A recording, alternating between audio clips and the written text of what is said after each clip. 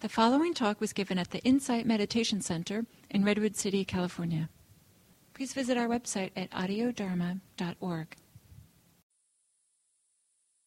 Tonight is the second in a series, a 4-week series we're doing on the last 3 elements of the Eightfold Path. Well, that was a lot of lists right there. 4-week series, 3 elements of the Eightfold Path. You know, Buddhism's often called a religion of lists. The 7 this and the 8 this and the 4 that. So last week we gave some overview and context about what the Eightfold Path was, how it fit in with the Four Noble Truths, and how that fit into the just overall Dharma teachings. Tonight we'll then focus on what is called right effort. Next week will be right mindfulness, and then the following 2 weeks from tonight will be what's in English often called right concentration, although else we'll see concentration is not a good word, but we're kind of stuck with it. But in Pali it's Samadhi, in Pali or Sanskrit. For any of you who have been around the centers like this or other places like Spirit Rock or other groups, or if you've been exposed to a number of different teachers, before long it becomes pretty obvious that there's a wide range of the ways in which meditation is taught. And we'll be exploring that, some of the range of ways, a lot more in the next 2 weeks. What I want to mention about that tonight is there's also a range of in whatever way meditation, the technique is being taught, there's a range of the way instructions are given, and sometimes meditation is taught using very gentle, passive voice language. And so they'll say things, you've probably heard people talk like this, maybe use language like, so if we're teaching mindfulness, for example, we may say, receive whatever experience is happening in the present moment, or allow yourself to be aware. It's very gentle. Not a real sense of efforting or doing in that kind of language. It's more being receptive, being present. So there's some sense of presence and awakeness, but it's not that energetic of a feel to it. And then there's, of course, many, many gradations in between, but on the other end of the spectrum, the language can be quite effortful in the way it's talked about. And we want to arouse effort and work hard and lots and lots of ways like that it's talked about. And so if we start to notice and pay attention, we can see just the language itself may tend to have us in more of an easeful or receptive kind of state of mind, or may stir us up or have us more active or engaged. Right?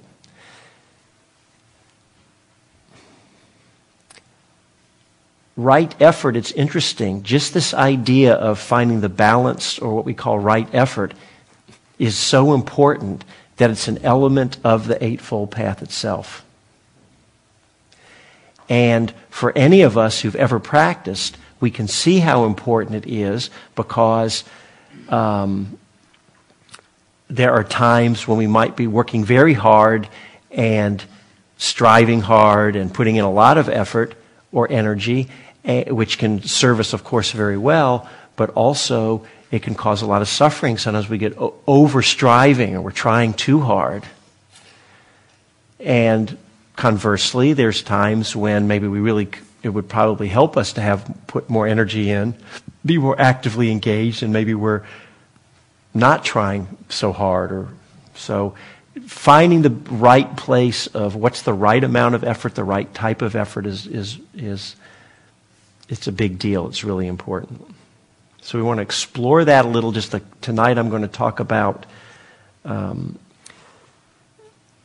some of the different ways that right effort is understood, and then spend some time, which is most important for this evening, is what are specific ways we can work and practice to help us have implement right effort. So that's what we'll do. And then we'll have some time for some discussion, or there might be questions or comments.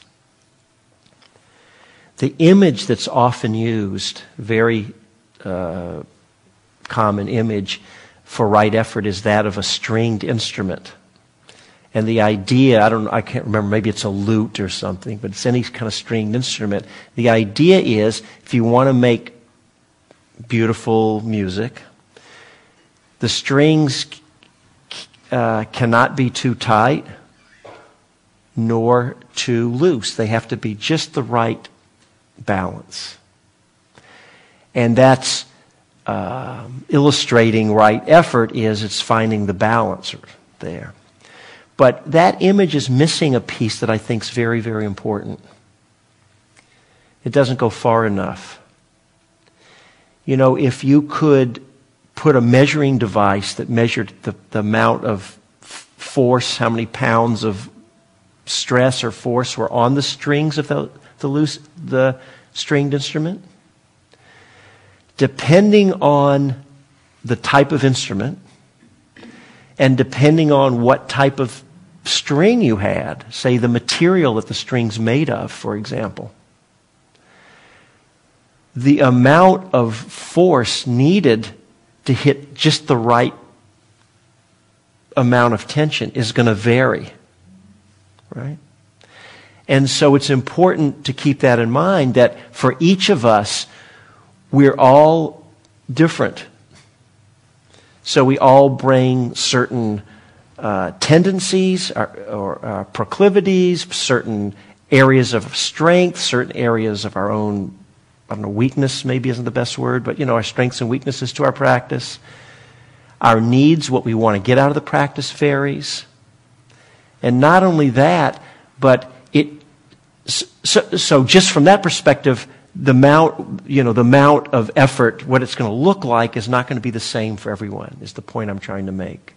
But not only that, but even for each one of us, what right effort looks like is going to change.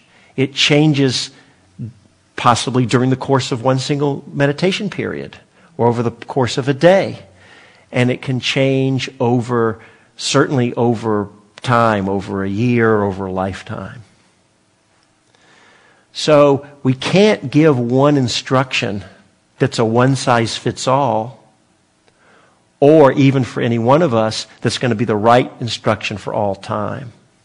So as we're going to see, a big piece of this is knowing what to look for, and then it depends upon us actually bringing some awareness to what's needed, and we'll come back to that in a little bit. I've known people who say come on meditation retreats, or not just on retreats, but maybe just in their meditation practice lives, even in the daily life practice, who have been very, very consciously brought a real intensity. I'm going to really work hard. I'm going to put this effort in. I'm going to really do it. And I'm going to really go deep. And those qualities, of course, can serve them very well. And I've known people that where it's actually been a trap, and it's caused tremendous suffering, because if we get out of balance, we can fall into overstriving and this idea of I'm going to get. Anytime the words in your mind, you hear the mind say, I'm going to get, that's a place to pause and be careful. Now, we all do that. We're all human beings, right? Of course, we want to get benefits and fruit from Dharma practice. And of course, Dharma practice can mean a lot. It's not just formal meditation practice. All the different ways we talk about it here of cultivating these wholesome, skillful, beautiful Dharma qualities, in whatever way we do it. Maybe it's just how we live our lives, right? How we interact with other people, being aware in our day. So Dharma practice takes many, many forms. We're tending here to focus more on what I'm calling the formal meditation practice. But actually, everything we're saying here you can also apply to any aspect of your life. But I'm mostly going to be talking about it in terms of formal meditation practice. So I've known people who've created tremendous suffering from it for a number of different reasons. One is because just maybe we have some idea of what meditation practice is supposed to look like, and it gets talked about in the traditional, in the source texts quite a bit. So there is a fruition or a fruit to practice, and it's fine. We should want to have be more peaceful rather than less peaceful, to suffer less rather than suffer more, to be able to be more clear and mindful and awake rather than more reactive and caught up in things. So it's fine to want to head in what I call a good or positive or wholesome direction. And we have a path. It's an eightfold path. So the path does lead somewhere in our tradition. There are Buddhist traditions that don't talk like that about. But here, yes, there is a path. It does head somewhere. So it's fine to have some idea, except if we get into a craving around it, or if I've got to get, and it takes us out of our present moment experience. Right? We're missing what's happening in the moment, which is where we really need to be. All we have is the present moment. And it creates a lot of tension and suffering. So not only because we think there's some place we've got to get, and I don't have it, so now I'm suffering, because this isn't okay. But not only that tension actually is a hindrance in meditation practice. It certainly is a hindrance to having the mind settle down, because it's an agitated state if you take it far enough. And even to really go into touch into the subtler places of the Samadhi concentration that we'll talk about in 2 weeks, that requires a real quiet mind, a stillness of a mind. And that overdoing is actually too much agitation, too much activity. So we want to be careful about not getting out of balance with our effort, which can happen, as I was saying, for very sincere, legitimate, good reasons or good intentions. Right? Like I'm inspired when I hear of someone or talk with someone who wants to put a lot in and is dedicated and everything. And so we don't want to lose that. So that's one way we can get out of balance. The other way we can get out of balance with effort is when I've also known plenty of people who, they're not striving, they're not getting tense or tight or stressing out, and, they kind of take it as it comes, and that also serves those people very, very well. Except the potential downside there are times when what's really needed, we have to recognize when, but we need to kind of rev up the effort and the energy. And so if we get too far out of balance the other way, we just don't try and just go, well, it's all okay, and we kind of hang out,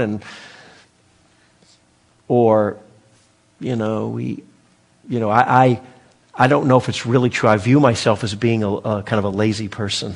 I really do have that view of myself. People tell me it's not true because, I do things.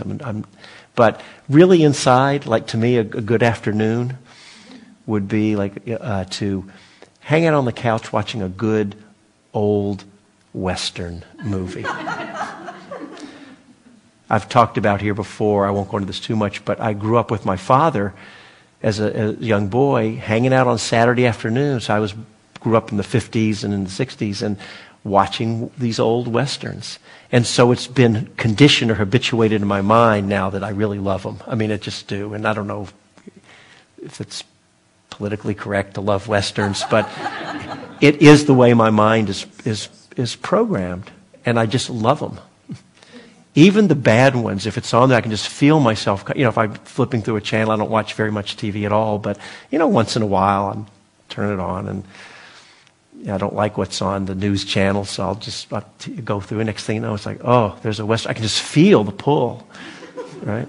So, and I could just hang out all day. My wife, on the other hand, she's the opposite. She's a real doer. Matter of fact, I don't think she'd be happy watching a movie unless she also didn't have, the checkbook out in front of her that she's balancing at the same time. We're just the opposite, right? So I wouldn't say, hey, don't put the checkbook away. This is a good illustration of right effort. Put the checkbook away and let yourself just enjoy the movie. She actually wouldn't enjoy the movie. And for me, I'm the opposite. If I'm here with this checkbook, I'm trying to watch the movie. I just want to get lost in this Western. John Wayne, he's the rancher and he's the gunslingers and everything, right? I don't want to. So we're all different. So I tend to be, I think, kind of lazy. And so since I at least have that conception of myself, or the tendency is there, so I have some awareness about that, and then I can make some conscious choices, So maybe, for example, maybe I want to watch the Western. Actually, I haven't seen one in many years, but I saw, I can't remember, 3:10 to Yuma? Was that it? 6:10, 3:10 to Yuma? It was a good movie. Good Western. I can feel the craving a little bit of wanting to go see it again and there's a lot of violence in it, so you have to, not for beginners. It's like an opera, there's some operas that you don't let the first timer go to. So 3:10 to Yuma is more advanced Western. What movie was that? 3:10 to Yuma? Just came out a few years ago. People are nodding. It's a good movie. So don't go by what I say, because I've never seen a Western I didn't like, so it's not possible. Right? So then you can be aware, like maybe for my wife, if she were here, she may, I don't know what she'd say about it, but it's possible that she might say, well, sometimes it'd be nice for me just to not feel like I have to do, and so she might make a conscious choice because of how she tends to work. She's done that from time to time. And for me, I might say, it's nice to watch the Western, but I really want to, whatever I want to meditate, say. And, if I watch the Western, I'm not going to do it. So I need to, that's not really effort, that's more intention. So we need to tune into ourselves and see what serves us best, how we naturally work, right? And then what the situation is moment by moment and what's needed. So I want to say a little bit then about, we have this idea of right effort being balanced effort. How we can put it into practice then, how we can apply it to our own practice. What do we do? But first I just want to pause, and there is one thing that I talked about last week, and I can see that some of you are here who were here last week, but since some of you weren't, there's one point I want to make that's important, because we're using this word right effort, this word right. So in the English translation of all the elements of the Eightfold Path, each of the 8 in most translations start with the word right. And it's just the way that it was translated. So we want to be careful, because in our culture, it can have the word right can have different connotations, and we want to be careful that we don't hear it to say right or wrong in the sense of like good or bad, or that you're doing it right and there's this one right way that you have to get, and if you don't have that right way, that's the right interpretation and others are wrong. And what we really want to think of the word right, at Spirit Rock, they tend to say wise and skillful rather than right. In general, most people, I think, it's just the way it is. We're mostly going to use the word right, so it's going to be around. But you want to understand that it actually means what is effort or mindfulness or concentration or any of the elements of the Eightfold Path that's wise and skillful, that serves us the best to head us in the direction or to achieve the goal we want to achieve. That's all we mean. So we could actually say right or wrong in the sense that if it's not serving us, it is wrong in the sense that it's not judging but ourselves in a harsh way, but just that it's not heading us where we want to be. Right? So that just to make sure we're clear about this word right. So right effort.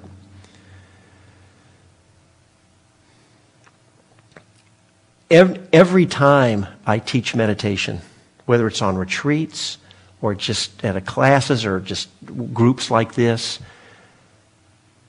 I always make a big, big point to encourage people as much as possible to bring an attitude of ease and relaxation to start with. And I emphasize that a lot. That's the base. And so you notice already I'm not emphasizing putting much effort in. It's just ease and relaxation. Out of that space, we can put in quite a lot of effort then. But if we have we hold it in a bigger context of ease and relaxation, right, that will help us not to get over striving when we do, during the times when we make quite a lot of effort sometimes. So I make a big deal about ease and relaxation. And if I'm teaching on a retreat, I would say it several times every single day. I think it's so important. And we didn't give any meditation or instructions here tonight, but I would like to just offer that to you for whatever it's worth to you. Starting point, ease and relaxation. Then another piece is, what would it be like to approach your meditation practice with no idea of getting anything or getting anywhere or attaining anything?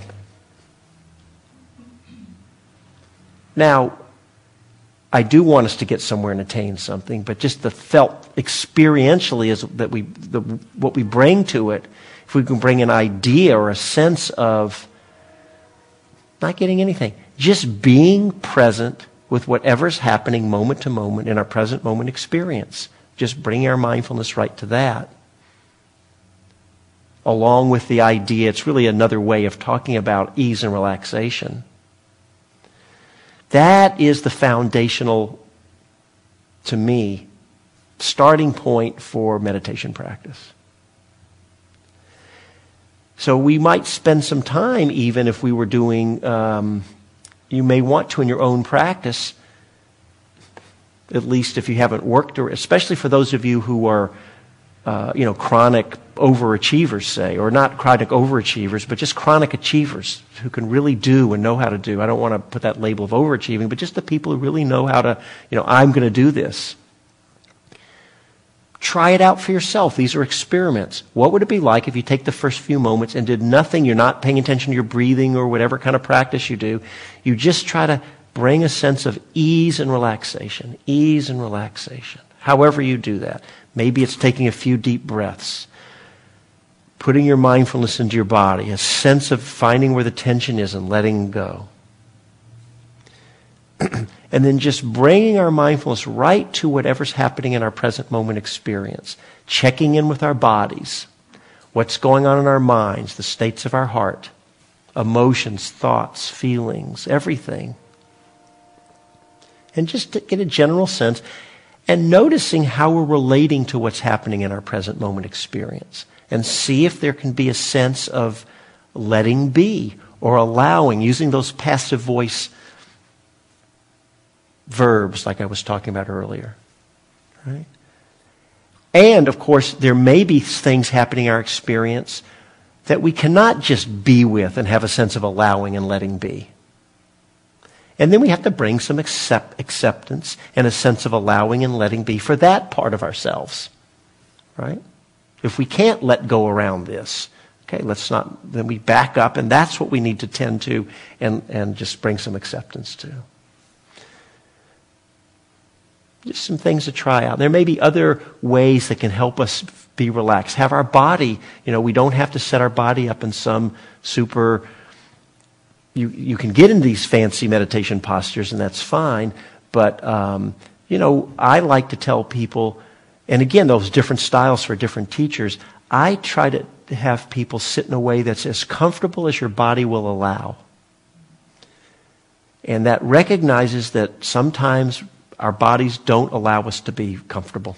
And for some people, those are chronic, long-term, ongoing issues. So you do the best you can. You may have to lie down, or whatever.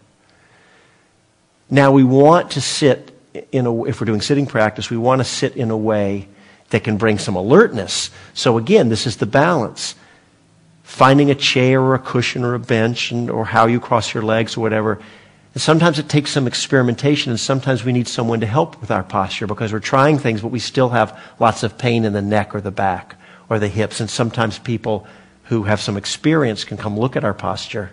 And if you haven't had someone do that, and you need it, that would be worthwhile. You talk to someone like me or Gil or probably Andrea or I don't know, talk to Maureen or I'm not sure who does that, who can help you and just take a look. And we don't have to be, body work experts, but sometimes there's some basic things that are very common, and you make a few shifts and can make a real difference. That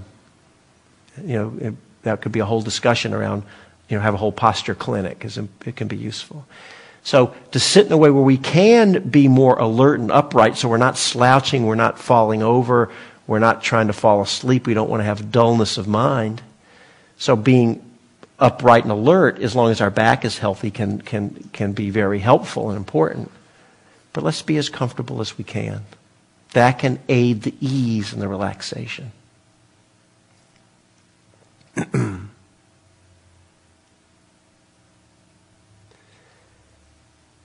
And then from that, this piece about seeing if we can trying our best, let's put it this way, to have an attitude of non-striving, of not getting anywhere.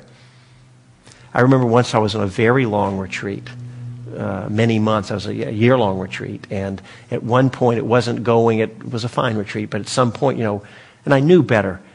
I had my conception, my ideas of what was going to happen. It's a long retreat. This is going to happen, and this, and this. And I had touched in some of these meditative states before, and I had it all planned out.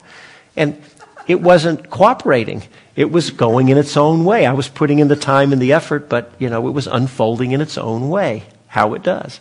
So I went kind of whining, complaining to the teacher.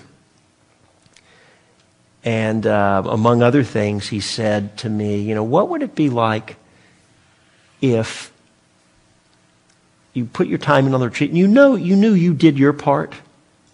You did the best you could. You really tried. And nothing happened. I mean, it's not like nothing happened. I didn't get any of it was just, it couldn't handle it. Eventually, as equanimity strengthens and, you come to these places, right? But at that point in the retreat, I don't know what, it would have been, me and God would have had a meeting out there in the courtyard and to settle this once and for all, because it was unacceptable. Right. So, and I was creating a lot of suffering and stress around it. And it was kind of shocking to me when the teacher said that, but I've come to appreciate that a lot. Now, sometimes we have to fake it a little bit, where really we know we want to get something. But we try our best to kind of relax around it, let it go, and still bring that sense of non-striving. So we do the best we can. Okay. All of these things, and I'm really just saying the same thing. I told you how much I emphasize this and how hard it is. So, I've really just been talking about these three things for the last 15 minutes. Ease, relaxation, and non-striving. Not over-striving. If we could really get that, that would be kind of the whole Dharma in a way right there. I sometimes talk about this poster that I saw back in the late 60s and early 70s here I lived in the East Bay in Berkeley, of this teacher Meher Baba, who was not a Buddhist, but he was one of these Indian, I guess, out of one of the Hindu traditions. Showed him smiling. It just had the simple caption, "Don't worry, be happy." Any of you saw that? He's got this big grin, "Don't worry, be happy." And I was meditator back then, and at the time I didn't appreciate it. I thought, it's kind of nice, and yeah, it's okay, but it's not that deep. Totally missed the profundity. The whole Dharma's right there. If you could really get it, don't worry. Just hang on a second. Just let those words go in for a second. Really feel it. Don't worry. Be happy. If we could really get that, I do think it's the whole Dharma.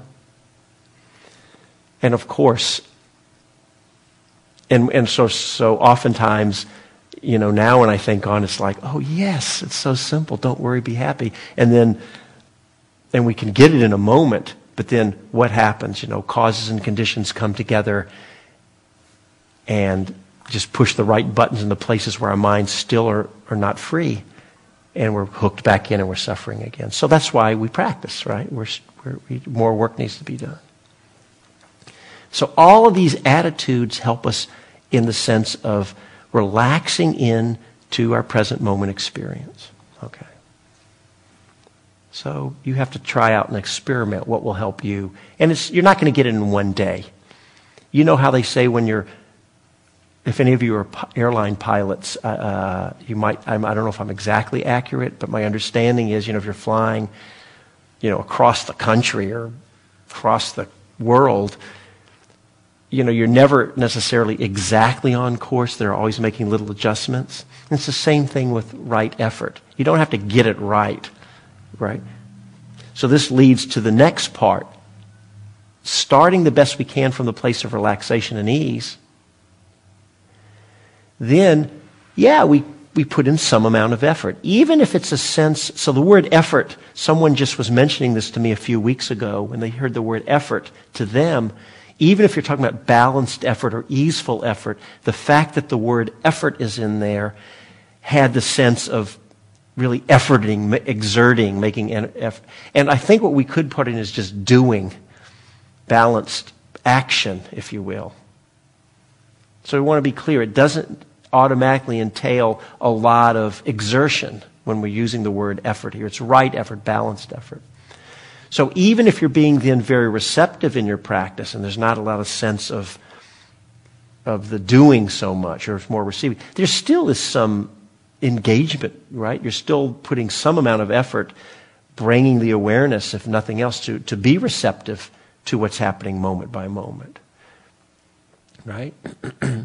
There are places you can get to in your practice where it's really happening all by itself and there is no doing. And matter of fact, the mind's become so still you can't do. And that's a whole different thing. But we're not talking about that. Just here we are, we're engaged in our practice in the normal, everyday, conventional way we talk about it. And so there's always some amount of doing, even if it feels very light and thin. Right? Just receiving your experience. Rather than spacing out, you're still at least inclining the mind back to your present moment. That's some amount of doing, even though it's light. Other people will talk in a way where there's a lot of doing. You're really, connecting with your experience. You're really penetrating deeply into the nature of your experience. It can have a real active sense. And also, sometimes, no matter what style we're practicing in, it just has a feeling of it's taking a lot of effort. Sometimes just to be present with our present moment experience, it's not so easy. And sometimes it does take a lot of effort. And so that's okay. We just want to be aware. Sometimes not. So one of the clues that can help us in balancing, it's not so much how hard we think we're working or how much effort we're doing or how little effort, is checking in to see if we're suffering in some way in the moment. That's always useful to do. As the mindfulness strengthens, we naturally become more and more aware of what's happening in our experience and how we're being with it and the states of the mind and the heart and whether we're at peace or whether we're suffering. And you don't have to necessarily check in. So we can get there more and more. But also, it serves us to really check in. Take time once, twice, 3 times, whatever, however much in the sitting. And maybe you're doing breath meditation just for example, or whatever your practice is. Maybe we let go of the breath and we just check in to see if we're suffering. That tells us a number of things. Because if we're suffering in some way, then we can look and we don't have to stir it up in a lot of words, although there could be a place where some verbal investigation I suppose could be useful. But mostly I'm thinking it's more just connecting and experiencing. It's not necessarily verbal. I'm saying it in words. We're looking to see what's going on. Where's the suffering?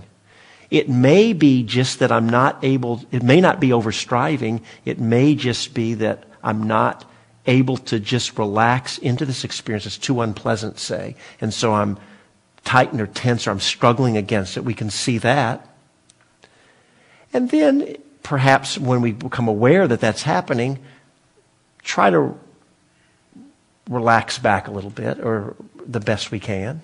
See if we can let go around it. Let go of our suffering as much as we can.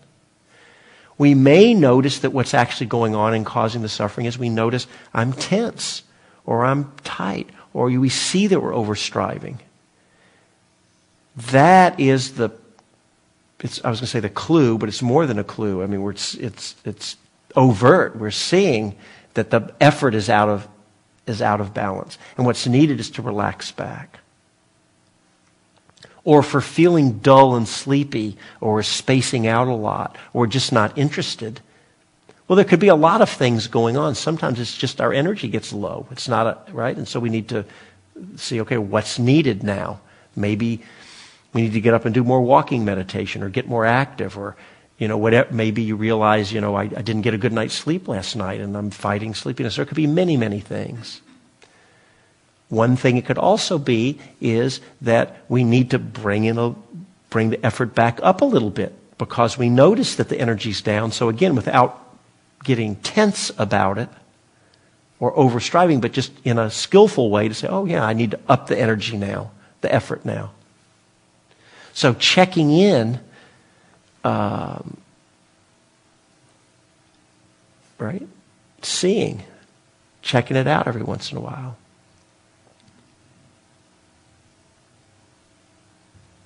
I'm pausing because I realize I actually have a fair amount more that I could say and keep going, but I think what I want to do is pause now and just for the sake of time, I want to have some discussion time or question and answer so we can open it up to the group if you have anything, comments, questions.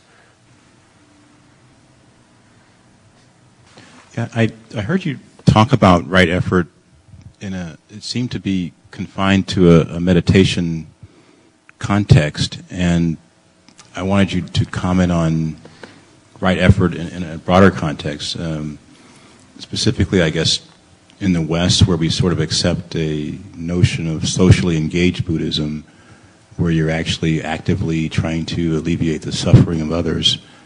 It would seem that some effort, or some right effort, is necessary in order to engage in the alleviation of suffering, and so but I don't see it discussed, or at least you didn't discuss it, and so I wanted. Yeah, and I had actually mentioned earlier that I'm more focusing on the formal meditation, but that it can apply to anything. Well, what I would say about it is that it's really the same thing. Anything we're doing, it could be. We're talking about service or being socially engaged Buddhism, but it could also just be in any aspect of our lives. Whatever it is, there's some amount of effort. Now, sometimes we don't think like that, like if we're just going for a walk in the park or we're hanging out with our families or something like that. Maybe it's not necessary to think about the level of effort so much because... I'm just saying, sometimes I think of it as being, maybe effort's not the right word, it's more of an awareness. Yeah. And so if you're aware of human suffering and aware of your capabilities in terms of alleviating that suffering in that moment, and then you're able to actually act on it, then you, I guess, exercise the right effort, was what I Well, are you talking about, I just want to make sure I'm clear, are you talking about making decisions about where to put our efforts, or are you talking about once we are engaged in some activity, gauging what the balanced effort is? Make an effort, even simple day-to-day things. Like, for example, I was at a McDonald's, and it's kind of strange eating at McDonald's, but I was at a McDonald's, and this guy comes up to me, and he says, here's some change. I need $2 bills. Like he wants paper. He doesn't want the coins. And I kind of looked at it. It didn't look like $2, and so I was going to actually react and say, I'm going to get ripped off and not take the coins. And then I kind of looked at him and said, well, he looked like he he was suffering, like he may have been homeless or may have been down on his luck. And so I said, okay, you know what? And I dig in my pocket, I get $2, and I give him the dollars, and he gives me the change. And he says, did you want to count it? And I said, no, don't worry about it. And I just, took the change. But it was like, in that moment, I sort of was aware of the suffering and said, okay, well, instead of reacting and saying, this is a ripoff, I said, well, let me see if I can help this guy. Right. So when I hear you talking like that, I understand what you mean about effort, but this is just personal style, when I'm thinking of effort, I'm using different words. I would actually, in relating to the Eightfold Path, I would call that more looking at right action, different aspects. So it's saying, in any situation, first of all, it's all dependent on having mindful awareness of what's going on so we can have a choice. Because if we're just caught up in things, we're on automatic pilot, then we just act or react out of the way our minds are habituated or conditioned. So then all bets are off then, right? And I almost did it. I almost said, this is a ripoff. But we all do many times because we're human beings, and we're going to have times where we go back on automatic pilot, right? So the more we can be clear and awake in the moment, we have more possibilities of making some choices. There's two things going on. One is that as we, as the wholesome forces within us or wholesome conditioned patterns in us are strengthened, and the unwholesome ones are lessened, weakened, then what happens is even when we're on automatic pilot and we're actually not making a conscious choice, we're just reacting, it still tends to come out in a way that's more wholesome and skillful because that's just the way our minds have gotten programmed. So if we want to acknowledge that. And also part of what we're strengthening is so that stream of mindfulness is, even if we're not so consciously trying to practice, which is a good thing to do, but which can be very effortful if we're trying to do it in daily life, that wakefulness tends to flow through naturally just in our day-to-day, so that who knows how you might have reacted 5 or 10 or 20 or 30 years ago, I don't know, but or someone else might have reacted differently. So once you're awake and clear and mindful, then it's what are the choices I'm going to make? But isn't there an effort to be aware and mindful? That's kind of what I'm saying, is that it requires some right effort to be aware. Well, but I would say yes, except I don't think it's necessarily that simple, because it just depends on where we're at in our own practice during the day and in our lives. So there's no question that, and I know probably many people here can attest to that, and I'm guessing you can too. You're a long-time practitioner. I've known you back in the Santa Cruz days we were talking. And so, look into your own life. And you don't have to answer. This is a rhetorical question maybe for all of us, but I know for myself, I can look back over some period of time and compared in general to then, just even if I'm not making effort, just the natural state of being has made a real shift, and it's been quite transformational. And that sense of being, I'm not claiming that I never space out or I'm never on automatic pilot, but that place of presence and awakefulness and all that is much, much more naturally there. And it does feel like it's less making effort. It's just kind of the flow of the Dharma is flowing through more. So, and that doesn't mean that there's never also times when, just for what you're talking about, to have the awareness, to make the right choices and how we're living day to day does have some effort. So I think both are true.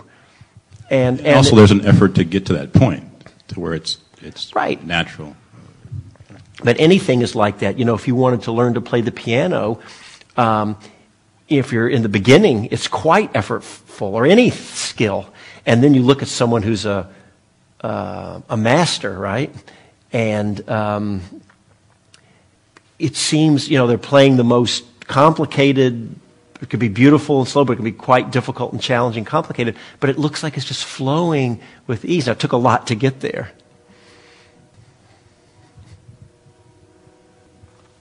And even those people, I actually heard an interview with someone, this was just a few years ago, and I can't remember the man's name, but he was a quite famous pianist, quite old at this point. And he said, and so, when he plays, I'm sure he goes into can have these concerts or whatever where it's just, he kind of gets out of the way, I think he was talking about, and it just happens, kind of. which is like any skill you develop. But he also said every morning he spends a certain amount of time doing these scales still to this day where he's actually putting in the effort. So for him, too, it's both. You still practice and you get the fruit of the practice.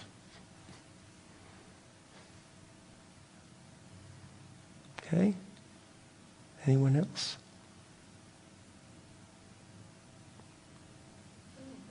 Yeah.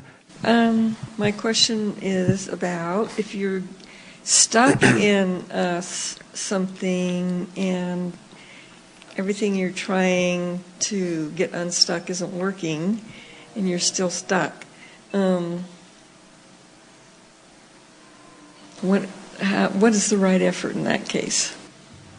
Well, I don't know that I can only speak in some generalities so look, I can't tell anyone what the right effort is. I mean, the more you get to know what's going on, remember, the more you get to know what's happening, get to know a person, someone else may be able to give some more specific tips.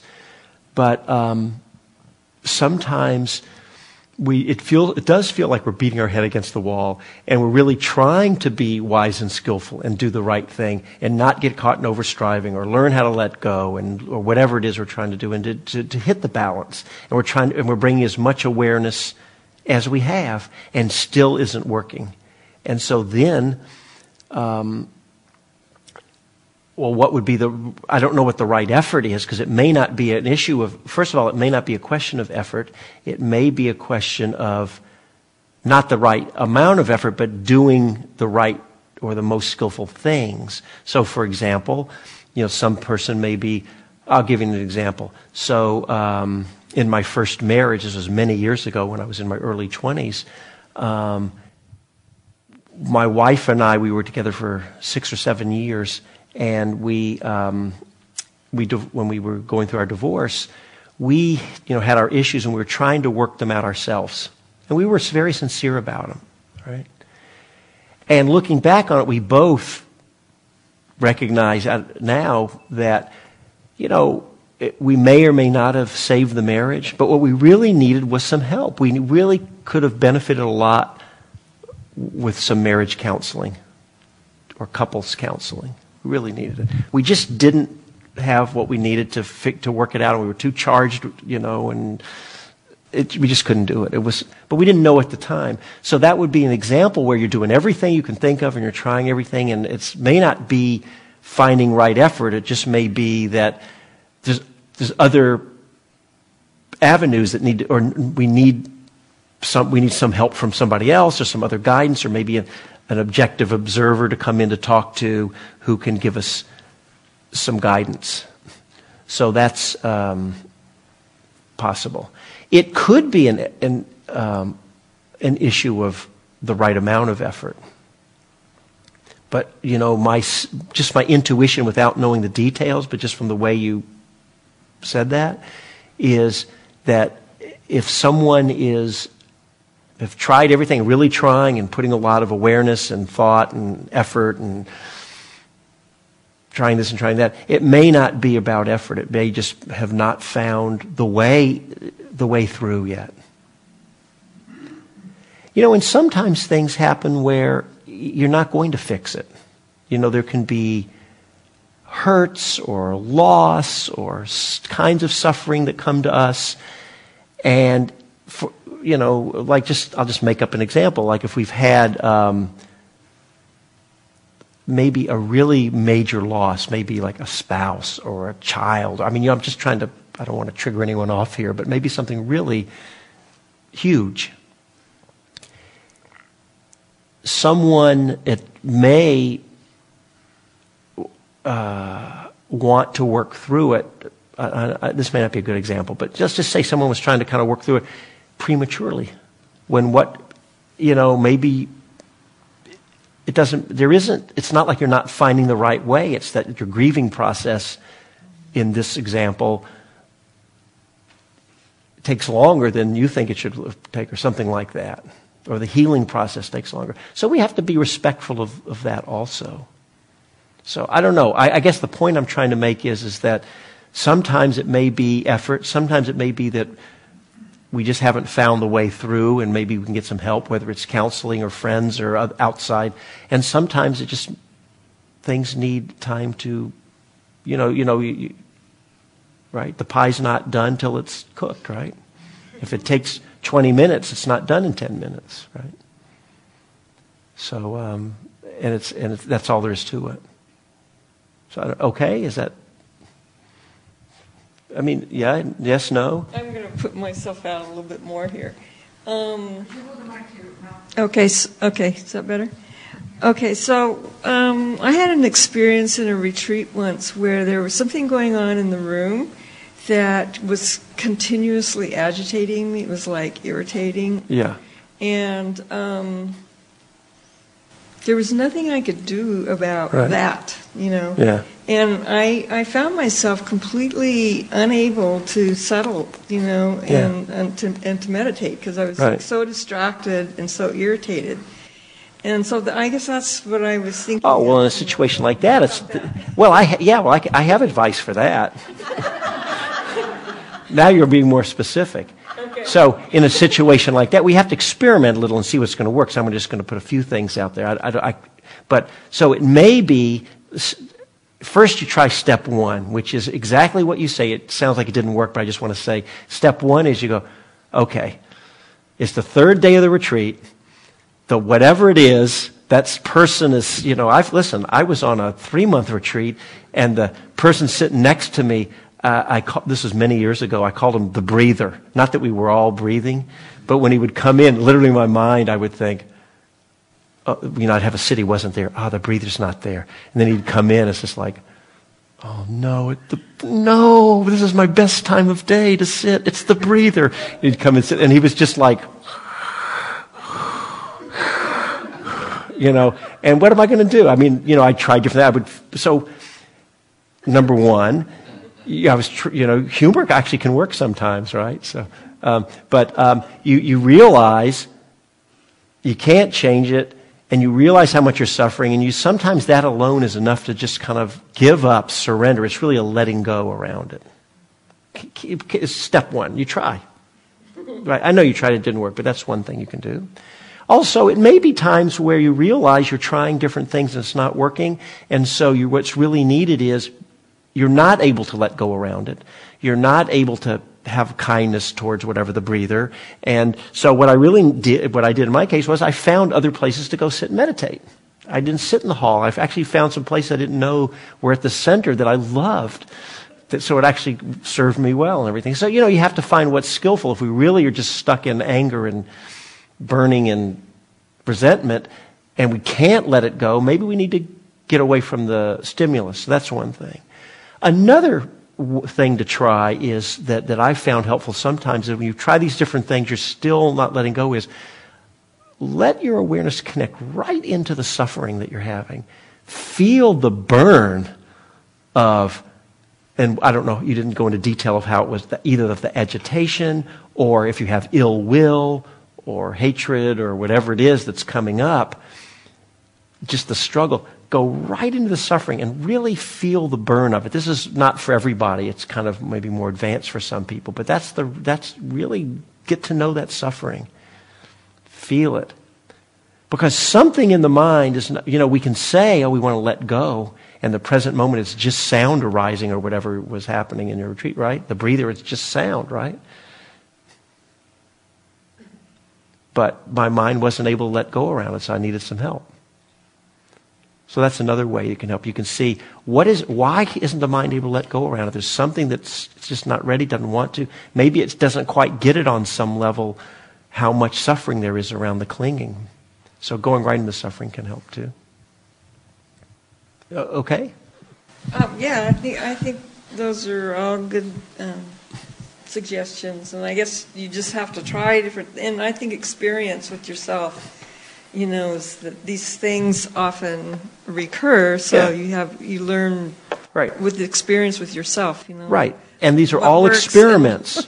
These are experiments. So you try, and see how it works. We normally, if you ask a teacher a question, they'll give you a range of options, right? Because you have to see what works best for each of us. So I don't know, but Yeah.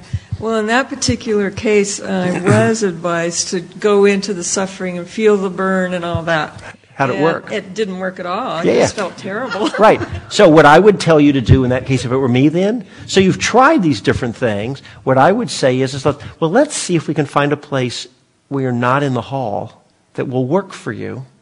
And then you can either stay that way, or maybe when you feel a little ready up for it, do an experiment. Come back in, sit in the hall. You know the breather's going to be there. You know ahead of time.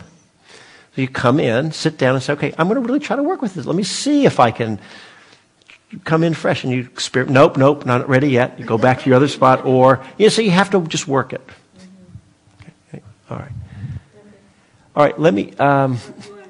well, the problem is it's exactly 9 o'clock now, which is the ending time, and I want to be respectful of the time. So what I'd like to do is, I know you raised your hand, so unfortunately we can't share with the group, but if it's something you wanted to, I'm going to hang around after a little bit, so I don't know if you want to talk to me or if you said something for the group, but I'll certainly be here. Yeah, we just went right up to the time, and in fact, we're going to do a 15-second closing. And if you can't even stay for 15 seconds, if you need to go, please don't feel funny about it. Take care of yourself. It's fine to leave. And if you can stay, you can do whatever you'd like. I'd invite you to take 2 or 3 mindful breaths. Let your mindfulness connect into your own body and your own mind and the state of your own heart.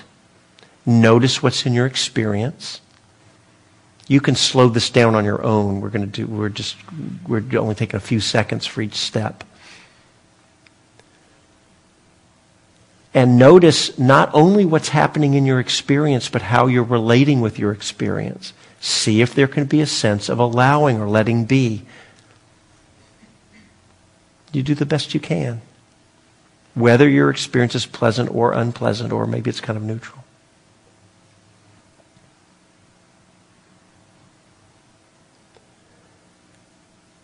May the merits of by merit I mean the good energy, the goodness, the merit of our practice and our time together this evening be a cause and condition for the happiness, the welfare, and the liberation of all beings.